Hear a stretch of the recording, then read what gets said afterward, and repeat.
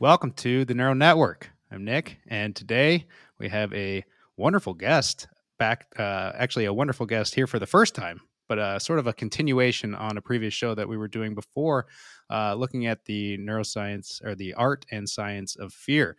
And so I have the pleasure of having Coltan Scrivner, a research scientist, and did his PhD at the University of Chicago and is now working for Recreational Fear Lab, doing all sorts of fun, spooky research on the science and the psychology of fear itself. Coltan, welcome. Thank you. Thanks for having me on. So it was fascinating, I should say, when looking at some of the different research that you've done. And could you provide perhaps, like a 10,000 foot overview of just what it is exactly would be the best way to describe the type of research that you do within the horror realm? Yeah. I guess the 10,000 foot view would be that I study how and why people pay attention to certain threats, and then how that sometimes gets turned into a form of entertainment. And more recently, I've been looking into how that entertainment might be used to actually build resilience in certain cases. Fascinating. So what's curious to me though is that when we talk about fear and horror, when you talk about the psychology aspect of it, it's sort of butting heads with some of the physiological responses that you have to fear, right? I mean, Right. we have a lot of these innate fear responses in order to protect ourselves from any imminent harm. Hmm. But when it comes to, especially for humans, I guess, although who knows, maybe it's studied in rodents as well. But when you talk about the enjoyment aspect of fear, what is it exactly, that separates the physiological response to fear to then transition to something where we find enjoyment from it? Yeah. Well, I think that, we tend to enjoy things when we think we're getting kind of a good deal, right? Like if you're getting a great deal on something you buy, it feels good to get that good deal, right? And I think our brain does the same thing when it comes to learning about threats. So if we're learning about a threat, um, historically and ancestrally, it was very dangerous to do so. You kind of had to be like face to face with that threat to learn something about it. So if I want to learn about a lion, I kind of have to be like close to a lion because televisions don't exist, books don't exist, stories exist. So once language is around, it becomes a little easier. Um, but generally, like learning about threats is useful, but kind of dangerous. And now in the modern day, we have all different kinds of ways that we can put threats in front of you in a very safe way. We can do it through horror movies. We can do it through scary books. We can do it through scary stories. There are lots of ways for us to learn about things that are potentially threatening, and our mind perceives these as good deals, right? Where we're not paying a very high cost and we're getting a pretty high benefit.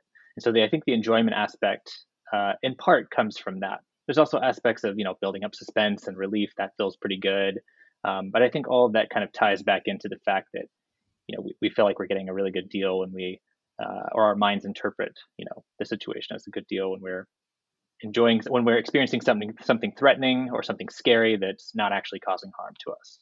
Is there something about one of the things that I was thinking about was in sports, for example, let's say in Mm-hmm. endurance racing or in combat sports or anything like that, it's often said that during the event itself, it's a painful Mm-hmm. experience that you might be experiencing, but that the sort of joy that you feel afterwards of the accomplishment overpowers what you felt during, or the pain that you felt during the actual event itself. And Right. so perhaps what's more addicting about some of those experiences is that feeling of accomplishment rather than the sport itself. Is there something like that with, with horror films or with haunted houses, a similar type of thing going on? Yeah, absolutely. So one thing that we've been looking at the Recreational Fear Lab is what are the different ways that we can interact with recreational fear, and are there different sort of types of fans or different types of people who do this? And so, for example, in one study we ran at a haunted house, we found that there were sort of three broad categories of people who come to haunted houses. So the first broad category, I think, is what most people think about if you were to envision the type of person who would go to a haunted attraction. So those people are the adrenaline junkies, and they really enjoy, as you mentioned earlier, that like physiological response. They enjoy the spike of their heart rate and sort of the sweaty palms and the sensations that come along with that. these are the same kind of people that would enjoy something like, skydiving or bungee jumping or other high adrenaline activities. However, that's really only like a small portion of the groups of people who come to haunted houses and who enjoy horror more broadly. The other two groups are sort of doing what you mentioned, which is, um, they go through the haunted house or they watch the horror movie, and maybe they like it, some of the sensations, maybe they like some of the scares, but it really is a truly terrifying experience. There is a nice mixture of like excitement, but also sort of real fear that's attached to that. And when they come out on the other side, what they say to us is that they feel like they've learned something about themselves, and they sort of have developed, as a person or developed on a personal level.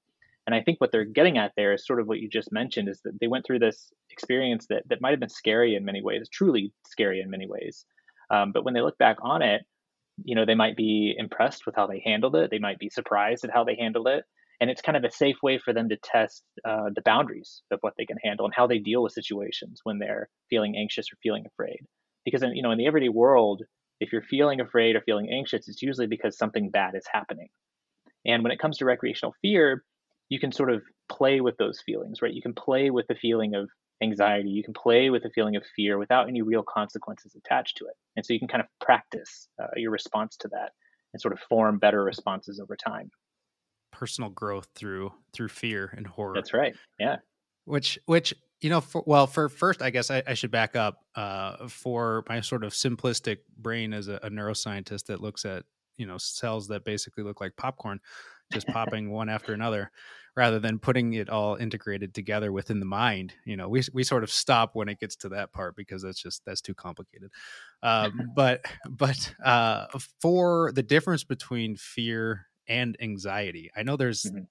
there's some sort of actual difference in the definitions. Could you just provide that quick? Yeah, yeah. So fear tends to be a little more immediate. There's a grizzly bear in front of me. That's fear, right? Because I'm immediately faced with a threat. Anxiety tends to be a bit more temporally distanced. So I'm feeling anxious about something that either did happen in the past or will happen soon. I'm going to be put in a cage with a grizzly bear tomorrow. That's anxiety, not fear. I'm in the cage with a grizzly bear right now. That's fear. Ah, interesting. Yeah. I didn't know that. So So is it anxiety is really more about prep, right? Anxiety, presumably, is an adaptation in many ways. Like it evolved to help us prepare for potentially threatening things. I mean, that's part of the reason that we have kind of a propensity, I think, for imagining the worst case scenarios, right? It's really hard sometimes. Like if you get on a plane and you hit some turbulence, you're not imagining, we'll get through the turbulence just fine and it's just bumps. What you're imagining is, what's going to happen if this is worse than it seems. So we're feeling anxious about that. And that anxiety is causing us to sort of simulate potential scenarios. We're simulating in our mind what would happen if this gets worse and what can I do to prepare for it.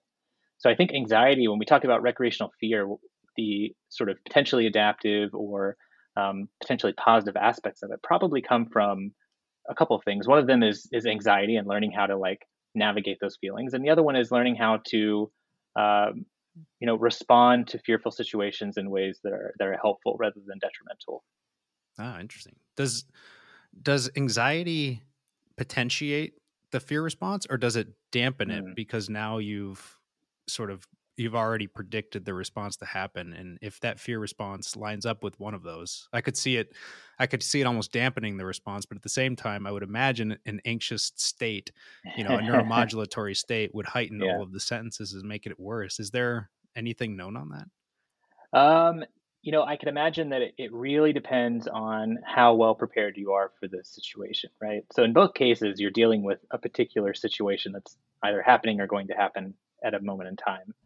And so if you're feeling anxious about it and your anxiety prompts you to simulate possible ways to get around this and kind of actually prepare for it, and then you feel prepared because of that, then that anxiety might dampen the eventual fear response, right? Because you feel a little more prepared going into it. But if you're feeling anxious about something that you have very little control over, um, when it comes, what you're reinforcing to yourself is that, I don't have control over this. I don't have control over this. And then the event comes, and now you're like, I still don't have control over this, right? And it's much worse, right? You've really built yourself up into it. Um, so I think that it really depends on how much control, or at least how much perceived control you have over whatever the situation is. Huh. Interesting. So is with anxiety or with fear, with both of them, fear or Mhm. anxiety, a lot of it perhaps, you might be able to say comes from a potential for harm. Is that safe to say? I'd say Uh, so, yeah. and so with recreational fear, with haunted houses, with horror movies or anything like Hmm. that, um, there's an enjoyment aspect that comes out of it, even though in order to be scared, we have to perceive a potential for harm, I guess. And Hmm. obviously, within, you sent me that review paper, which was fascinating, that was looking at in some instances, the reward for putting yourself into that potential for harm may outweigh the dangers that come with it, like going Hmm. into a predator's territory in order to get food if you're starving will Hmm. override that. What is it for recreational fear that we seek out that is the most rewarding? And I guess we've sort of covered it a little bit, but is there, something that is enough to push you over the edge to put yourself into that situation? Or is it because we innately know that, okay, we're not really in danger? I think it's a bit of both, and I think it kind of depends. There are huge individual differences when it comes to these kinds of things, and so I think it kind of depends too on what other personality traits you have. If you're high in risk taking, um, you might have a much lower threshold for what is seen as a benefit that will outweigh the costs, right? Maybe that's even how risk taking could be defined as sort of downweighting costs and upweighting potential benefits in some ways. If you're a bit less of a risk taker, then maybe you need more of a feeling of assurance that you're safe. So you might not go to a haunted house, but you might read a scary book because it takes a lot more effort to. Um, it's all about kind of towing that line between real and imaginary, right? I think in that paper I sent you, the author had mentioned that it's really about passing your brain's reality check. So we have these scary situations that kind of um, I would say sort of fool our minds into thinking something really threatening is about to happen, right? It's the same as if you walk up to a hot stove and you touch it, you move your hand before you think about moving your hand. After you move your hand, you think about the fact that it was hot and you moved your hand, and then you can action on that. But it's good to just get your hand out of the way first. So we have that sort of immediate reflex. I think something similar happens with fear, where the amygdala is a very quick threat detection um, part of the brain that detects threats very quickly and then does some very basic actions that help get you out of harm's way. And I think that's where the adrenaline rush, the sweaty palms, the heart racing, sort of the feelings and sensations of fear come from. However, once we reflect, for even a moment on that, the fact that we're at our homes watching a movie, or we're at our homes reading a book, or maybe we're at a haunted attraction, but we know it's just a haunted attraction, it's all pretend.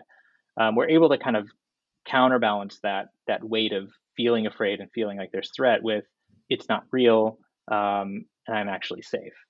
Which I found that fascinating in the paper when it was talking about that the amygdala response. I didn't realize the temporal nature or the speed at which the signals are transmitted between the So different. fast.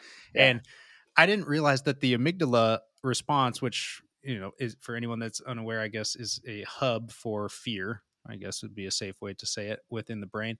Um, Yeah. but it's activated faster than the regions that become active for evaluating whether or not the fear is legitimate, right? Yeah, but I think that makes sense. I think so. Two things. I mean, first of all, I think that makes sense though, for the same reason that the hot stove reflex makes sense, right? It's been a minute since I've taken my physio classes, but if I remember correctly, when you touch the hot stove, it actually goes to your spinal cord first because it's just shorter distance, Yeah. right? Causes Yeah. you to move your hand before you think about it, and that's a much more adaptive way to deal with something that, from a statistical point of view, over time is like very harmful. There are very few situations where you touch a hot stove and it's not harmful, right? Yeah. So it makes sense for, or hot anything, hot fire, for example. Um, so it makes sense that that signal gets sent very quickly. It doesn't need interpretation.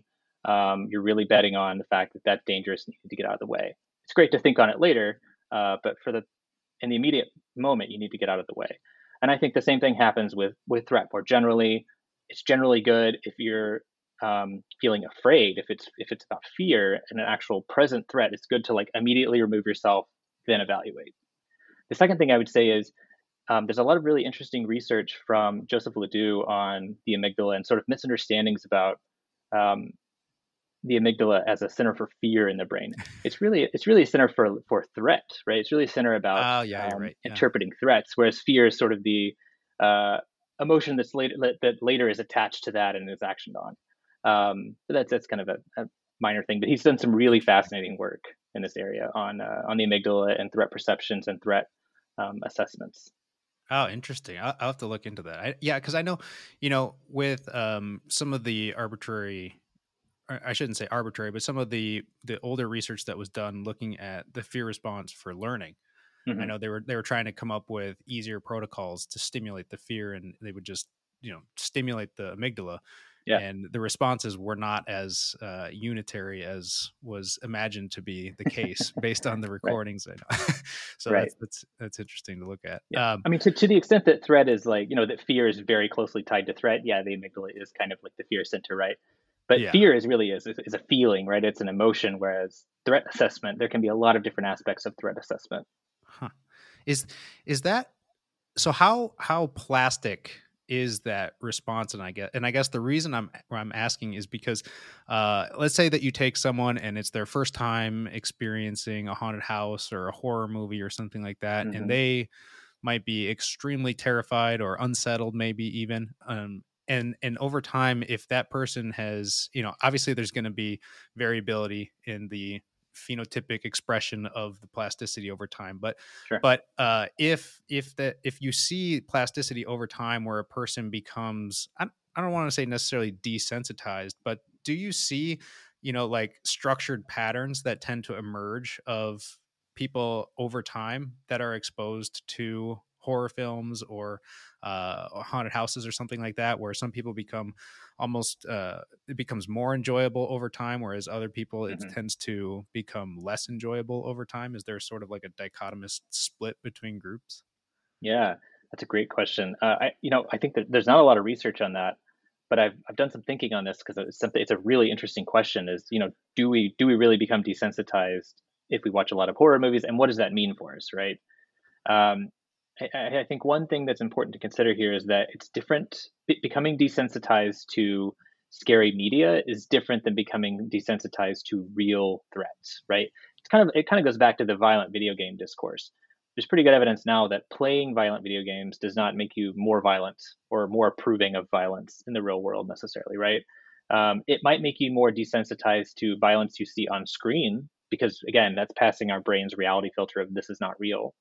But that's a very different situation from becoming desensitized to real acts of violence or sort of being more okay with violence. And I think the same thing is true of fear in that, if you watch a bunch of scary movies, yeah, you almost certainly become, I guess you could say, desensitized to scary media, to horror movies, and to, because you kind of learn the tropes too. You learn where the jump scares are probably going to be. You kind of learn the plot lines that are common, the themes that are common. And so some of it is it's just becoming um, more familiar to you, right? There's less of the unknown attached to it.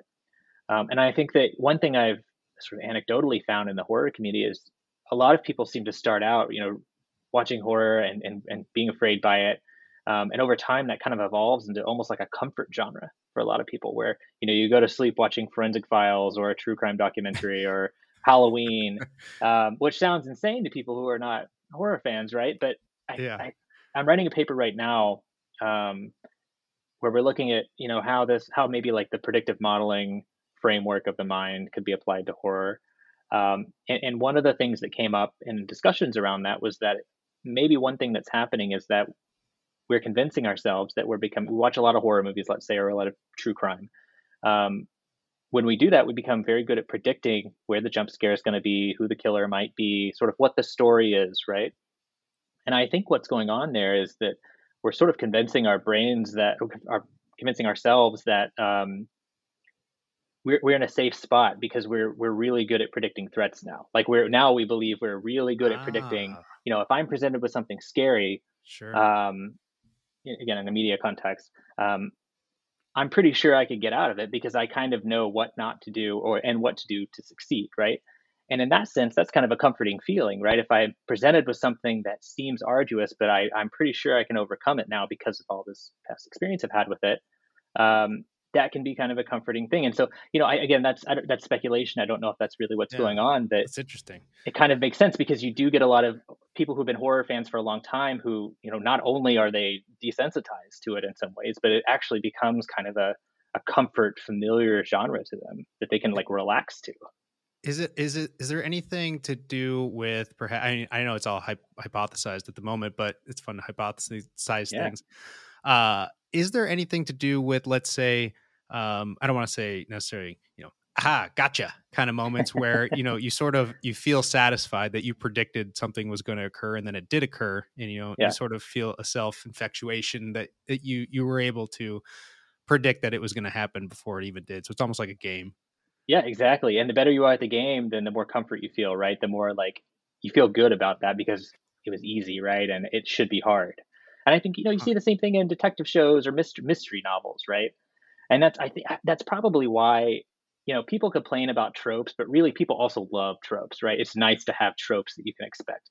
But it's nice having a movie every now and then that comes along that kind of breaks the mold a little bit, because that gives you something new and exciting that you didn't expect. You don't want that too often because then you're back in the position of feeling unprepared.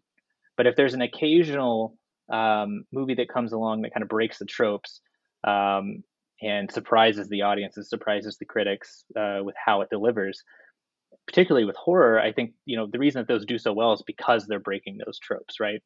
So despite the fact that we love the tropes and we want the tropes, it's nice to have sort of just a drip of movies that come along that are surprising and challenge us in some ways. It with along those lines, when, let's say, for haunted houses, a very Hmm. immersive experience. I know over time, at least personally, going through haunted houses, initially it was, I don't want to say an overwhelming type of experience, but it is. It's very They like, it's are, like a yeah, sensory overload. I mean, there's just multi-sensory, yeah, things coming at you everywhere, and and then over time you start to notice certain patterns of exactly, theatrics that are going on. And so you see someone run that way and you go, okay, I know he's going to come out through that window over yep, there. I've seen this before. Or, yep, someone alluring you in and saying, I think Ben was talking about, trying to, someone shaking a cage and seeing if you'll let them out. And then the next thing you know, pleaders, yeah, then next thing you know, the you're in pleaders, the yeah. cage and you're like, Yep. okay, well, I knew this was going to happen, and Exactly. so But those are safe ways to learn about what not to do, right? And it's not to say that, those situations exactly would necessarily happen if you were whatever found yourself in a place like that that was real. Um, but it does kind of provide you with fodder to think about. Like it gives your brain something um to sort of turn about. It gives you something to latch onto and then build worlds out of or build possible simulations out of in a it, in a safe way. Yeah, with that though, with the arts, the way that our brains, I guess, I'm gonna just go out and say that the way that our brains interpret art and theater by sort of immersing ourselves into that world, I guess. So Mhm. we take in our surroundings and we can kind of fool our brains into thinking that it's our own reality to an Right. extent, Right. and that's possibly a big thing with the horror type of industry.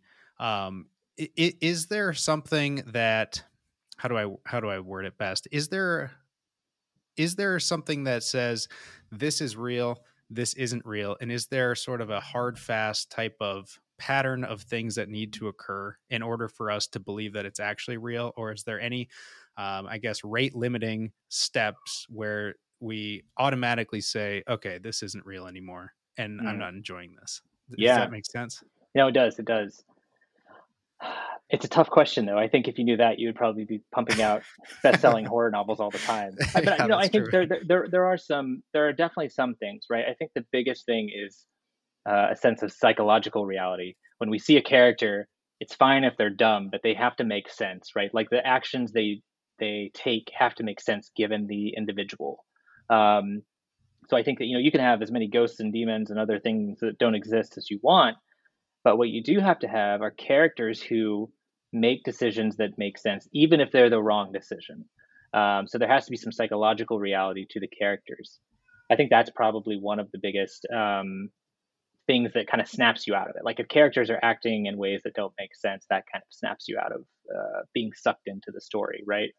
And I think that there seems to be a huge, not schism, but sort of uh, there's kind of a difference between people who enjoy psychological horror that could be real and sort of the more paranormal monster type horror that is less likely to be real.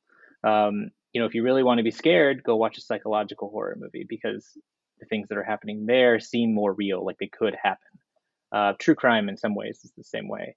Um, and if you want to sort of play with it a bit more and not feel as much fear, the paranormal route is sometimes the way to go. Now, it depends though, right? Because if you believe in ghosts, then paranormal is a very scary subgenre of horror, right? Mm. You don't believe in ghosts, it's a much less scary subgenre of horror. So I Is there think that yeah. is there something with the ghosts that I found it fascinating? I saw on the research or the review article that you sent that, Mhm. and I've seen some reports about this before. Basically, like the filling in the gaps type of situation where you have a dimly lit room and you have someone look in the mirror, and it was like 70% or so will end up seeing a ghost or somewhat reconfiguring their own face to terrify themselves. Yeah. What is that like an innate trait that's born, or how is that like? I don't see any physiologic benefit other than for a protection, perhaps, Yeah. to always assume the worst, but at the same time that's not always the best thing either. So Yeah, yeah, how yeah. do, Uh, I think that, I don't know to what extent that's like an innate thing that happens. Certainly it is I mean, the word innate is kind of tough to use, I think, accurately, but something we don't have to think about, something that's sort of subconscious and we don't have to practice. Uh, we do tend to, as I mentioned earlier, sort of think about, it's easier to think about like the worst thing that could happen than to think about the best thing that could happen. And that probably is an adaptation, right? Because it's better to prepare and prevent the worst thing from happening than necessarily always spending your time on thinking about the best thing that could happen while at the cost of avoiding thinking about the worst thing that could happen. And I'm sure that our visual system does something similar.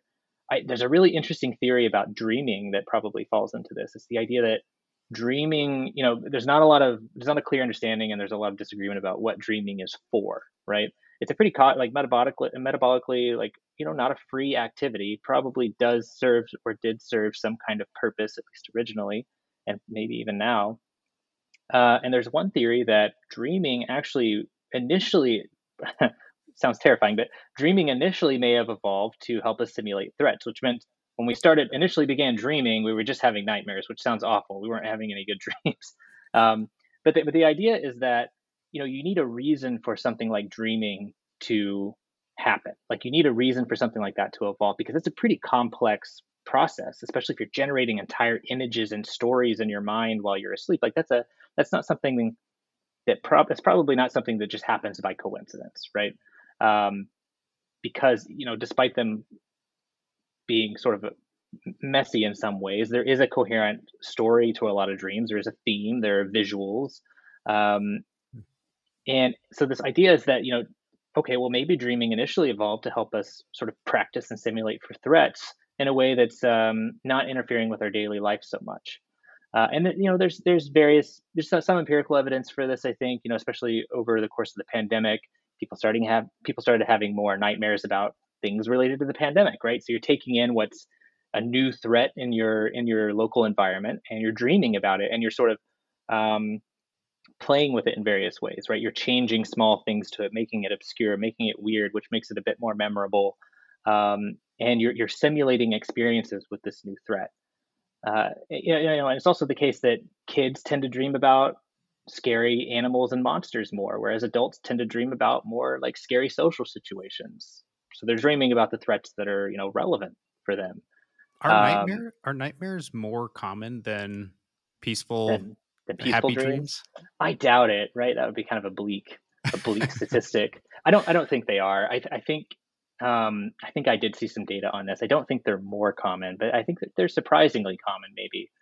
As someone who doesn't remember a lot of their dreams, I'm not very well adapted to that kind of thing. But I was just curious because, like, it seems like we're more primed, I guess you could say, to from what I can tell from my own experience, it seems like we're more primed to experience fear, or like mhm. if we're looking at something, we're more likely to go down the what if rabbit hole of something bad happening rather than something Exactly. good happening. And so I didn't know if Exactly. that translated into our subconscious, maybe, if that's the right word to use, during dreaming, where, we're experiencing these things, but we can't necessarily control what we experience when we don't. Exactly. Yeah. And so what's one thing you can do? You can spend a lot of time thinking about it and thinking of simulating those experiences. And it's especially useful if you can do that when you're sleeping, when you're not doing anything else, right? It's not interfering with your ability to forage or do other kinds of things that, Hmm. lead to a productive life. So anyways, it's a super interesting theory, and there's some evidence behind it, I think. I can't remember the guy's name. He's a Finnish neuroscientist, Ravanswo, maybe. I'm probably not pronouncing it correctly, but if you look up the threat simulation theory of dreaming, you'll find it. You, And you, there's yeah, a lot of you know, really interesting stuff about it. It'll be really fascinating is some of the research going on now looking at different pharmaceutical techniques to replicate sleep without having to sleep.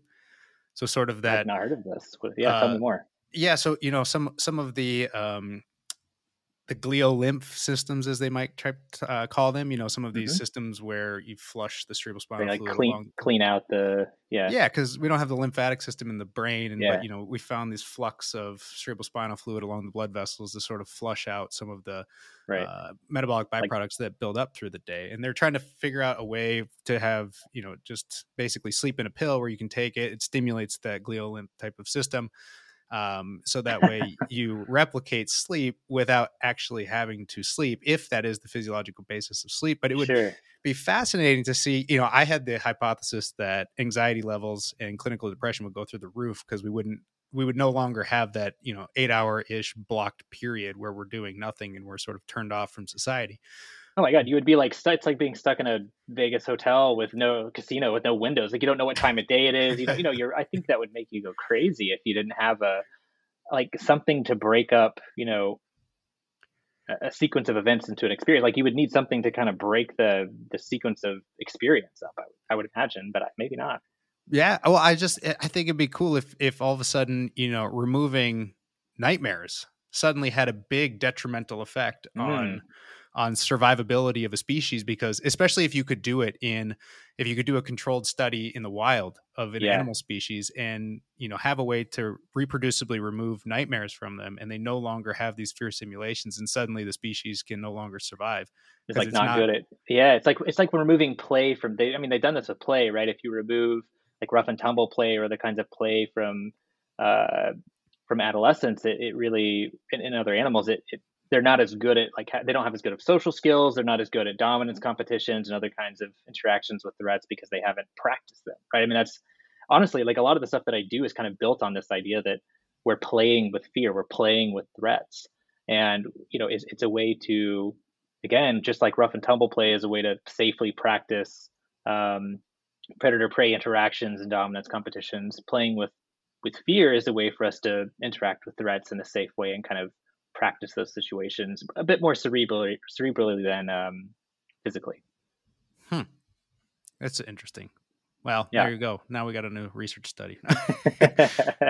But along the lines of, I guess, the imagination Hmm. creating fears in our head, if you might put it in layman's terms. But with the advent of virtual realities Hmm. and expanding technologies, immersive type of VR, Hmm. or even, who knows, as you start to expand into implantable brain machine type of interfaces, or even non-implantable brain machine type of interfaces, is there a point where you can get to is there a point where you can get to where the line between what is actually real and what isn't real is no longer able to be perceived? For sure. Well, I don't know Is- about for sure because we. I mean, so our mind does have uh, must have some kind of filter for that, right? Otherwise, people when that filter breaks down, you get things like schizophrenia, right? Like when your oh yeah. hallucinations become reality, that's a glitch in the system, right? That's your reality check not working like it should, and not being able to distinguish between what's happening in the external world and what's happening internally in your mind. Um, and so if we were to able to have really immersive VR or some kind of implanted, uh, interface system to make us essentially hallucinate these kinds of things. I think I don't know if it would entirely break down that barrier, because I think we would still try to convince ourselves from a top down level that this isn't real, right? If we needed to. But it also might not make horror necessarily more enjoyable, because it's good to have that break, right? You might draw in more people who are thrill seekers, like real like high adrenaline junkie thrill seekers might enjoy that more. But I actually don't know if that would make something like a horror movie more broadly appealing. I think it would be a bit more of a niche kind of thing, kind of like extreme haunts versus regular haunts, right? Regular haunts are obviously much more popular than the extreme version, for that same reason. So I don't know if it would totally break it down. I think that it would obviously make it much more difficult for us to distinguish between those, and it might sort of, I guess it would probably mimic what happens in cases like people with schizophrenia, where hallucinations are perceived as real, right, and are perceived as um, consequential. Yeah, that's similar to what Ben was talking about, and with Netherworld. And um, I came up with probably the worst example for manipulating our our own physiology in order to enhance the experience. I was talking about using like a viral type of approach where you could activate subsets of neurons with just chemogenetics, and you could sort of Yeah, prime some of those areas before you went in. And of course, like that was probably the most like abstract concept I could come up with at the time, but an implantable in machine interface, or even non-implantable yeah, external, would be a much more feasible thing to start out with. But have you looked into the difference between some of those experience or extreme horror hmm, experiences versus a more recreational haunted house? And when it comes to, let's say, the psychology or the neuroscience aspect of those two things, theoretically they're both based on scaring you. right, But what is it that makes one non-enjoyable and the other something that, brings people in troves that are just ready to yeah, have fun? yeah. I think a huge aspect of that is control, or at least perception of control, right? I think most people are perfectly fine feeling a little afraid or doing something a little dangerous if they feel like they have a safe word where they can stop, right? If they can exit the experience when they need to, people are willing to take a little bit more of a risk. And in extreme haunts, it's not always. Most of them have some kind of safe word, but there are like extreme haunts, and then the extreme, like McCamey Manor or other places that try to remove that. Um, Not just the sense of control, but and sometimes like the actual ability to control your experience. Um, and I think that that probably appeals to people who are very, very high in risk taking and very, very high in sensation seeking, um, but does not appeal to almost anyone else, because what makes those experiences enjoyable, as we mentioned earlier, is the fact that you can sort of face them without consequence, right? And if you remove the aspect of control from that, now there's a consequence, and that's a different kind of experience. Yeah, I think you see the same thing in video games, probably. Scary video games are probably are I would say, well, I don't know if this is true actually, but I would love to do a study on this. But I imagine that a scary video game is actually a scarier experience than, let's say, a haunted house, because Hmm. in a scary video game, there are consequences to your actions. It doesn't affect you, but it affects this like thing that you're controlling, this thing you kind of transfer your agency to. So if I'm playing a scary video game and I make a wrong move and I die, it affects me, but it affects like a simulated version of me, not the real me. In a haunted house, nothing you can do is going to really affect you, right? And as long as you can convince yourself of that, then you're going to be able to get through it. In a scary video game, there's just the line of consequence, the line between inconsequential and consequences occurring is a little more fuzzy, because there are consequences, they're just not happening to your physical body, Do you if think that that, makes sense.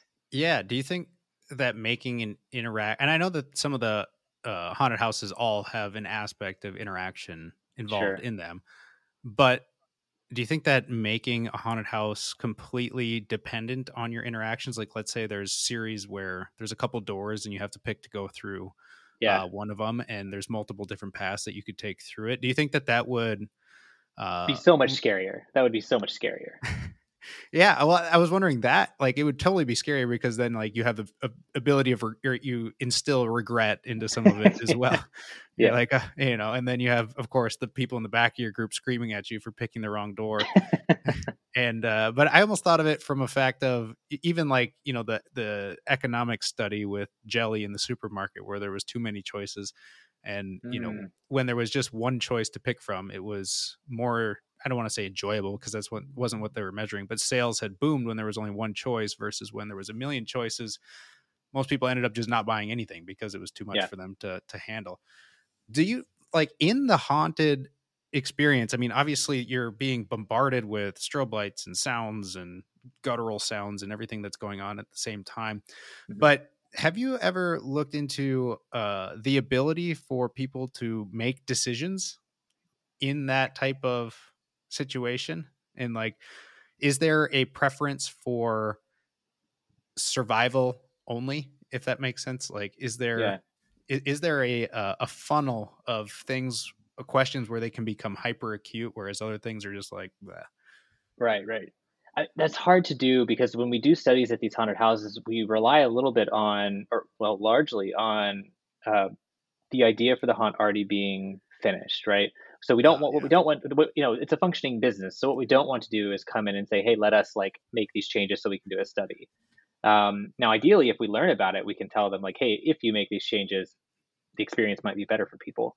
Um, but so we haven't looked at that specifically. I think one year we did have a couple of choices that people could make. This was at Dystopia Haunted House in Denmark. They had a couple instances where people could make choices about how to proceed in the haunt, like do this or do that kind of thing, or go this way or go that way kind of thing. But we weren't able to capture the decisions very well, so we weren't able to do a lot with that. But that's like one of my goals, and I think one of Matthias and the rest of the folks at the Rec Fear Lab would like to do is to study decision making in haunts. And when you give people decisions, can you predict like what type of person is going to choose this thing or that thing, and does it depend on their personality, their experience with horror, those kinds of things, You'll and have how scary? Does it become scarier when you have choices? I think the answer is probably yes. you'll have monsters that are presenting algebra problems, and suddenly That's it'll right. be way more scarier in anyways just because of that. Is with the difference though between haunted houses and horror films. I know I'm not sure if we talked about it or if it was in a previous conversation, but talking about being able to relate to the person on film and sort of be able Mm, to put yourself in their shoes mhm. versus uh, a haunted house where you have your own shoes that you're in. Yeah. When it comes to actually creating an experience that is alluring someone in to be able to, I don't want to say necessarily embody, but basically in order to embody some of the emotions that that person on film might be experiencing, Mhm. is there a certain science that goes on to create a person or a being that is more relatable in order to bring them in? Mm. It's not like a dark ride necessarily where you're just pushing them in, because on film you have the ability to just sort of look away. Look away, yeah. So, okay, sorry, can you rephrase your question again, just so I understand it? So basically, like, in creating a horror film, and you're creating the main person that's Uh-huh. going to be Like the experiencing protagonist that's experiencing protagonist things. that's Yeah. experiencing all the different haunts. I mean, I'm assuming that the main goal is to get the audience to relate to that person so that they can put themselves in the shoes of the Yeah. individual, so you can sort of pull them along the ride and they can experience the emotions that that person would be feeling. Right. But is there a certain set of behavioral, or a certain set of behaviors, I guess, or qualities of that person that makes them uh, more attractive in order to put yourself into their Mm. shoes? Um, if there's a science to it, it's not been laid out yet. That'd be great if we could. I would love to like do that, right? I've been looking into the monster side of things a little bit, like how do we make the perfect monster, right? Based on what we know about fear and threat assessment. But that's a good question about the protagonist. I mean, surely there's been some research on this, maybe not in horror specifically, but certainly in media studies more broadly on how to make a protagonist that's easier to empathize with, involuntarily even. I imagine, as we mentioned earlier, one of the most important things to do is to make that character psychologically real, meaning that they act and behave in a way that a real person would act and behave, and they don't act and behave in ways that you know only further the story, at the expense of them, at the expense of their behaviors or actions not making sense. So they need to be internally consistent. So like the character makes a decision, 10 minutes into the movie, they make another decision 20 minutes in. It needs to make sense that the same person would make both of those decisions, right?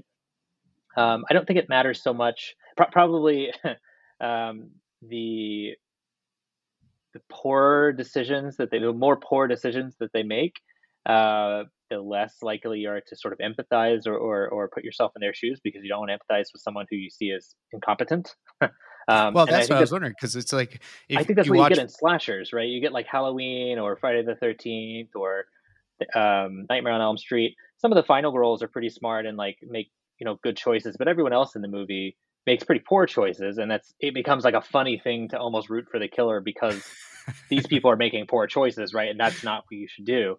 I think that sometimes certain critics take that a little too far and see that as horror encouraging you to empathize with the killer, and I don't think that's quite what's happening. I think that it's more, it's a safe place to poke fun at stupid decisions and the consequences that come from that, right? We obviously, people who find that funny or find it, funny to like root for Jason when the protagonist is being dumb. They're not going to find that funny if that's a real situation, right? If an actual person is out stalking and killing people and someone made a dumb decision, you're not going to like feel the same way about that, right? And if you do, then yeah, there's something. Then that's not. You probably have some other psychological problems, right? But the average person is not going to do that. So yeah, I think that there are two options there, and slashers tend to take the route of having at least one character, usually like the final girl, right?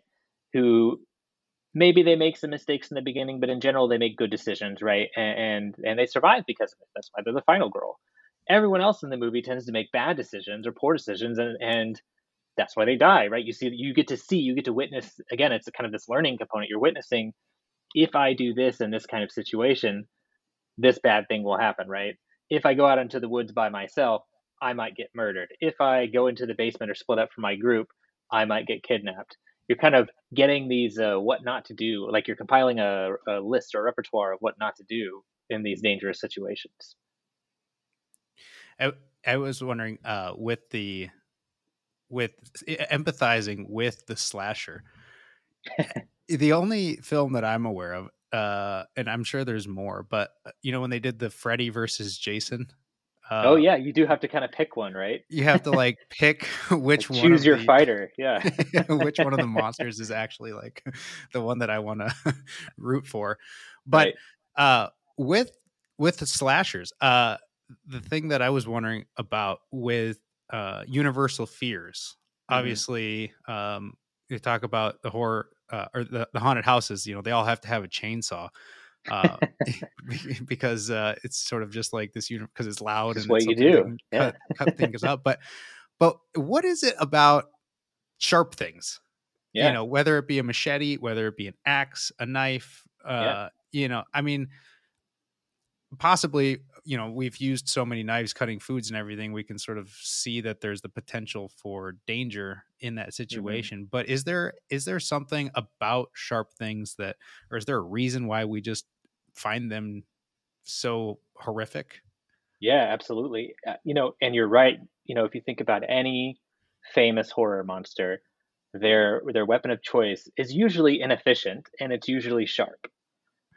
Whether that's Jason with a Inefficient. machete, or I mean, they are inefficient, right? Yeah. Yeah. If you Michael Myers is like sort of walking slowly, or maybe he's running with a butcher knife. That's like not the most efficient way to be a mass killer, right? Um, if you're Leatherface and you've got a giant chainsaw that requires gas and weighs 30 pounds or 40 pounds that is loud and can alert people that you're coming after them, like that's not a great way to kill someone. That's not a great way to like mass murder people. But it is a great way to scare people. And one reason for that is likely that if you look at mammalian predators, what is the one way that a mammalian predator captures its prey? It captures its prey with something sharp, and the something sharp is either, or usually is both, but is either sharp teeth or sharp claws, right? And so Hmm. I think this was even kind of the impetus behind Freddy's Claw, is that um, you know Wes Craven was looking for. He even said this. He was looking for something that tapped into the primal fears of all people of all places, like the claws. I forget what he said, like the claws of a tiger or something like that. But the basic idea is that anything that hunts mammals has sharp teeth and sharp claws, or at least sharp teeth usually, but usually sharp teeth and sharp claws. And what you find is that every horror monster has either sharp teeth or sharp claws. Think about werewolves or Dracula, or other kinds of sort of more beast-oriented monsters, or it has an object that resembles sharp teeth and sharp claws. Freddy's glove, Michael's knife, Jason's machete, even the teeth on the chainsaw, right? Um, so yeah, the reason that that's scary is because it does tap into sort of that reflexive, immediate fear response of something sharp. Another reason, and this goes back to the being inefficient, is that if you have an inefficient weapon, what do you have to do as a killer? Well, you have to spend a lot of time chasing your victims. If I can shoot you from a distance, it's not very scary. There's not a lot of suspense being built up. However, if I have to stalk you for 90 minutes in a movie, it adds an extra layer of fear to that and taps into a different sort of primal fear, if you will, which is that of being stalked by a predator. So not only is the predator got objects or weapons that resemble something that has scared mammals for millions of years, it's also behaving in a way that resembles predators that have hunted animals for hundreds of millions of years. Huh. I guess you're right. Yeah, that's. I can't think of. I was trying to think of some predator that didn't use teeth or claws, but it's not There there. might be some, outside of the animal kingdom, like insects, or obviously, or if you Right. consider it the microbial level predation. But if you look at mammals, and certainly if you look at primates, but if you look at mammals, like there aren't really any predators to a mammalian species that don't use sharp teeth and sharp claws, because that's how you break the skin barrier, right? Yeah, yeah. A toothless, Um, clawless bear doesn't seem so scary. yeah, exactly. Is what is the difference between or what is that deciding factor? Do you know that switches between scary and disturbing? Mm, Like if you look at thrasher type of films, or slasher I should say, type of films, it's almost like it's scary, it's entertaining. But when I think of something like Hostel, or something mhm, where that scene where they're cutting his face off, like that almost goes from scary to disturbing at sometimes. That right. was the only scene I could think of on the fly. But is there like some sort of like reality incorporated into it that all of a sudden switches to a more guttural type of visceral sensation? Yeah, I think that probably some of it is something that if it elicits your disgust response, that's probably going to be a bit more of a disgust reaction, right? If you have what Stephen King calls the gross out, right? The part of the scare that is like the outcome of interacting with the monster. That's going to elicit the sort of ick aspect of it, or the disgust aspect of it. I think also if you get people who behave in ways that are incredibly sadistic, so if you have a killer who is killing just because they're sadistic. I don't know if you've seen the movie The Sadness that came out recently. That's a great example. In addition to the fear that comes along with someone trying to kill you, trying to hunt you, you also get a feeling of disgust that someone could behave in such a way that is at conflict with your perception of how the world and how people work. Um, so I think the line there is largely between the action the action that's taken and the outcome of that, right? So if you're being gratuitously violent, that's more of a disgust thing than a fear thing. Like if you're not just being violent to kill, but being violent to like make a point, that leads into the sort of the disgust factor. Hmm. And so you were doing some work, correct me if I'm wrong, but looking at horror films, or exposure to that, and resilience Hmm. throughout the pandemic, right? Weren't you? Hmm. What was the outcome of that? Because I thought that was pretty fascinating. Yeah. So the basic idea there was that you know we've had this idea for a while that maybe if you play with scary things, you um, are a little better at dealing with the emotions that come along with feeling afraid when they do come along. And the pandemic ended up being a great way to test this because everybody was exposed to something that was novel and something that was threatening, right? So COVID is a pandemic, a global pandemic is new for everyone who is alive today. It's pretty much new to them. Um, and it's threatening to them because it's potentially dangerous, right? In addition to that threat, some people, saw threats in the way that governments were responding. It was just kind of this universal new threat that was happening.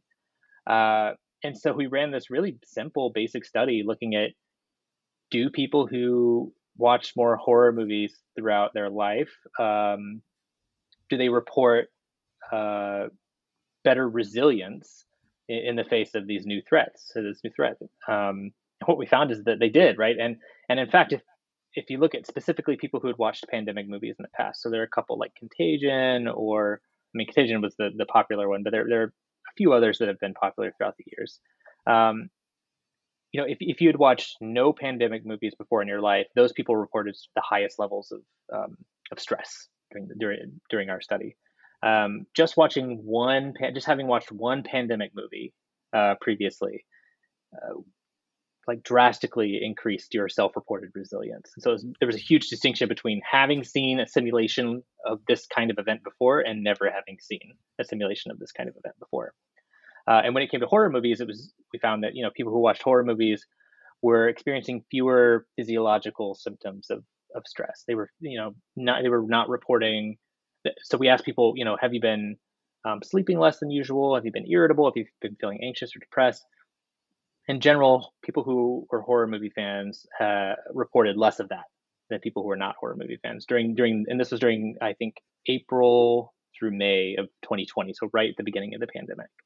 And our explanation for that was, well, these people have seen simulations of this kind of thing before, so that even though it's new and it's scary, they kind of have a sense for what could happen. Now, maybe that sense is wrong, but at least they have a perceived sense of control and a perceived sense of preparedness for that.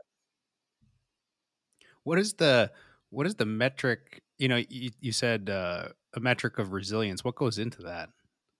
Yeah, so we had trouble with this because there are tons of resilience metrics, but the problem is that, or not the problem, but the problem in our case was that a lot of the like survey measures for resilience were for events that happened, at a single point in time, which makes sense because most potentially traumatic events happen once and they happen, I mean, rather quickly, right? Like whether that's a terrorist attack or a fire or other kind of natural disaster or a sickness or a near death experience of some kind, those all happen at one point in time. The pandemic at this point had been going on for probably a month or two and was predicted to go on for much longer. So we couldn't just ask people like, after this event happened, how have you been feeling? Because the event is still happening, right? So what we did is we took measures that did make sense for continued long-term events from existing scales that were validated and highly used.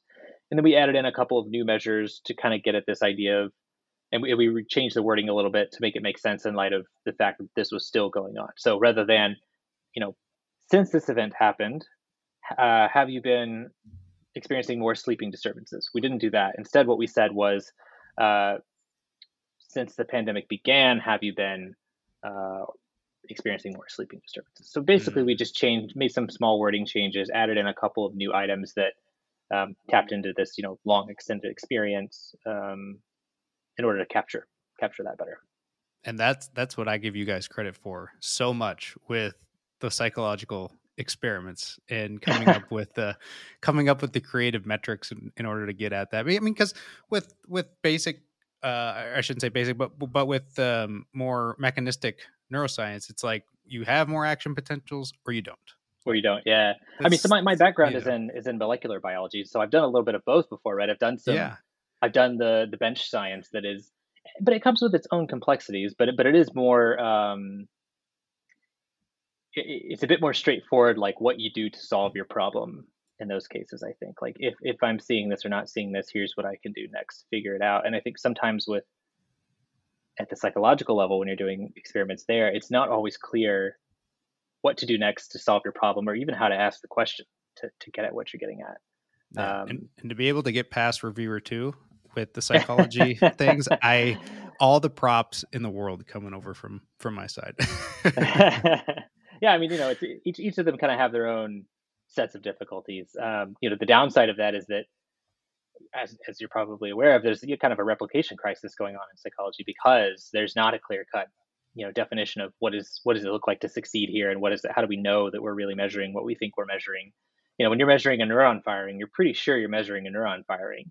Yeah, When we're trying to measure resilience, like, you know, kind of depends, what do we mean by resilience, right? And how well can people, how well does what the question do the questions we're asking actually tap into that, right?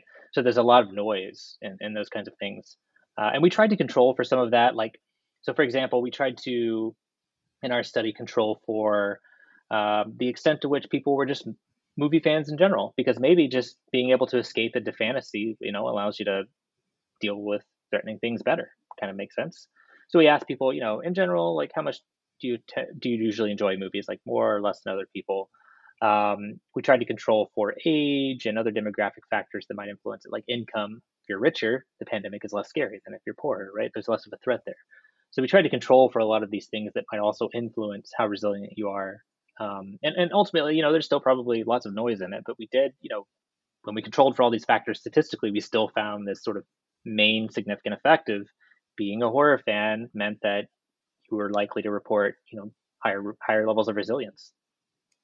absolutely fascinating. Well, Colton, this hour pretty much flew by, but before we go here, I wanted to ask, what are your scariest movies at the moment, and Ooh. going forward, what do you think? Given the fact that we all have now been exposed to the pandemic, and we're getting Uh, into more of the virtual realities, and we're getting into these, where it's towing the line between what is real and what isn't. And I guess you could almost say that if you simulate everything that you know about an orange in your hand, whether or not the orange is actually there may become somewhat irrelevant. But unless you're talking about it as just being a nourishing substance, So yeah. where do you see a horror going from here? So scariest movies or favorite movies? I haven't actually. So every time I do an interview, people ask me my favorite, which is fine. I don't mind that. But nobody's asked me. I don't think, like, what are the scariest? Is that Scariest, yeah. I don't care scariest? what your Okay. favorite ones are. I just want to know which ones are the Which scariest. ones are really going to scare you, right? Yeah. Um, hmm. I thought that, I guess it's kind of cheating because it's a mini series, but I thought Haunting the Hill House was a really scary. They did a great job of um, making a very suspenseful, scary story, really without a lot of the, like, blood and guts that you sometimes get with that. Um, that one in particular, towards the end, gets pretty scary. I think that, I guess this is also one of my favorites, but Autopsy of Jane Doe is one of my favorite horror Mm, movies, and I think that one also has a lot of really good, yeah, it was terrifying. yeah, a lot of really good scares to it. I think that, to, the movie that shocked me the most recently was probably The Sadness, and it does get into that kind of like disgust factor, right? Um, the movie was suspenseful, but I think that, without giving too much away, I mean, the way that it's kind of a typical zombie film, but there's a twist to it, and the way that they do the twist, it just makes it shocking, sort of bordering fear, I would say. Um, yeah, so two scary ones and a shocking one, maybe. Uh, and where do I see horror going from here? So the Recreational Fear Lab is working on a project right now, uh, where we're creating a VR horror game that responds to, um, how you respond to things in the game.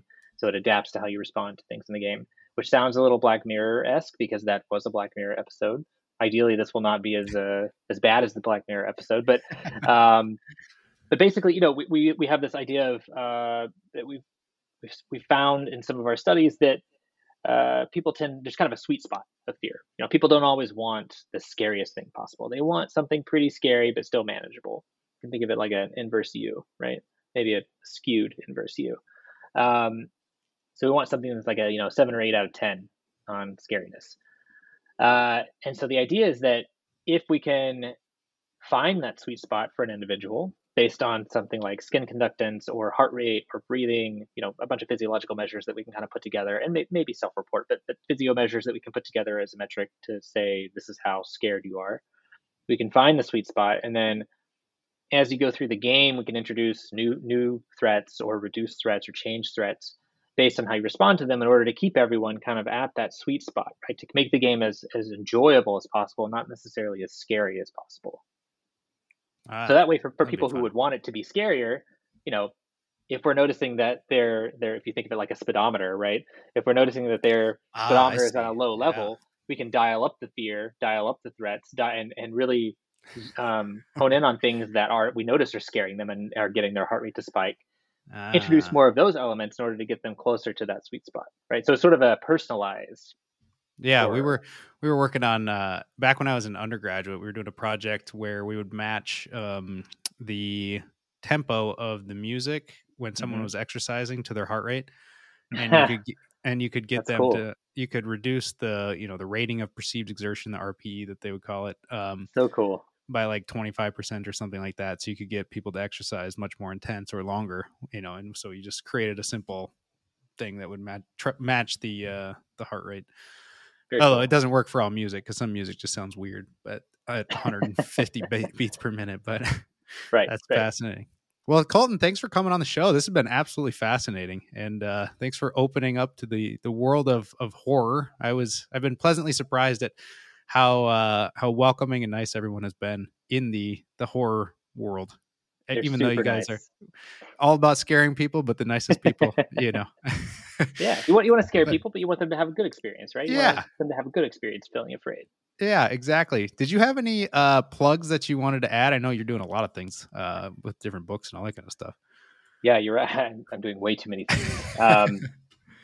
Yeah, I mean, I do have a book that's coming out. I don't know if it'll be later this year or sometime next year. But I'm writing a book for Penguin Random House on the psychology of morbid curiosity and horror and kind of all the stuff we just talked about, right? Like, why do we enjoy these kinds of things? Where does it come from an evolutionary point of view? And are there ways that it could be beneficial to us? I've also got, a couple places where I write. So I've got a Psychology Today blog. I've also got a Substack that I started recently called Morbidly Curious, where I'm writing a lot about some of the things that will go in my book, but also a lot of the stuff that I've been thinking about that may not end up in a book or may not end up in an academic article. A lot of that is interesting, but doesn't have a home, so it's going to my Substack. Um, yeah, those are probably the only two things I could plug for now. But yeah, have lots of other things, lots of other projects kind of on the horizon. Uh, So stay you know, tuned for all things spooky coming from states. That's right. Dr. Colton Scrivner. That's right. We can't forget Yeah. that. So thank you for coming on the show. And for all of you listening, thank you for listening to the Neural Network, www.theneuralnetwork.org. Follow the show, rate the show, and stay tuned for more episodes.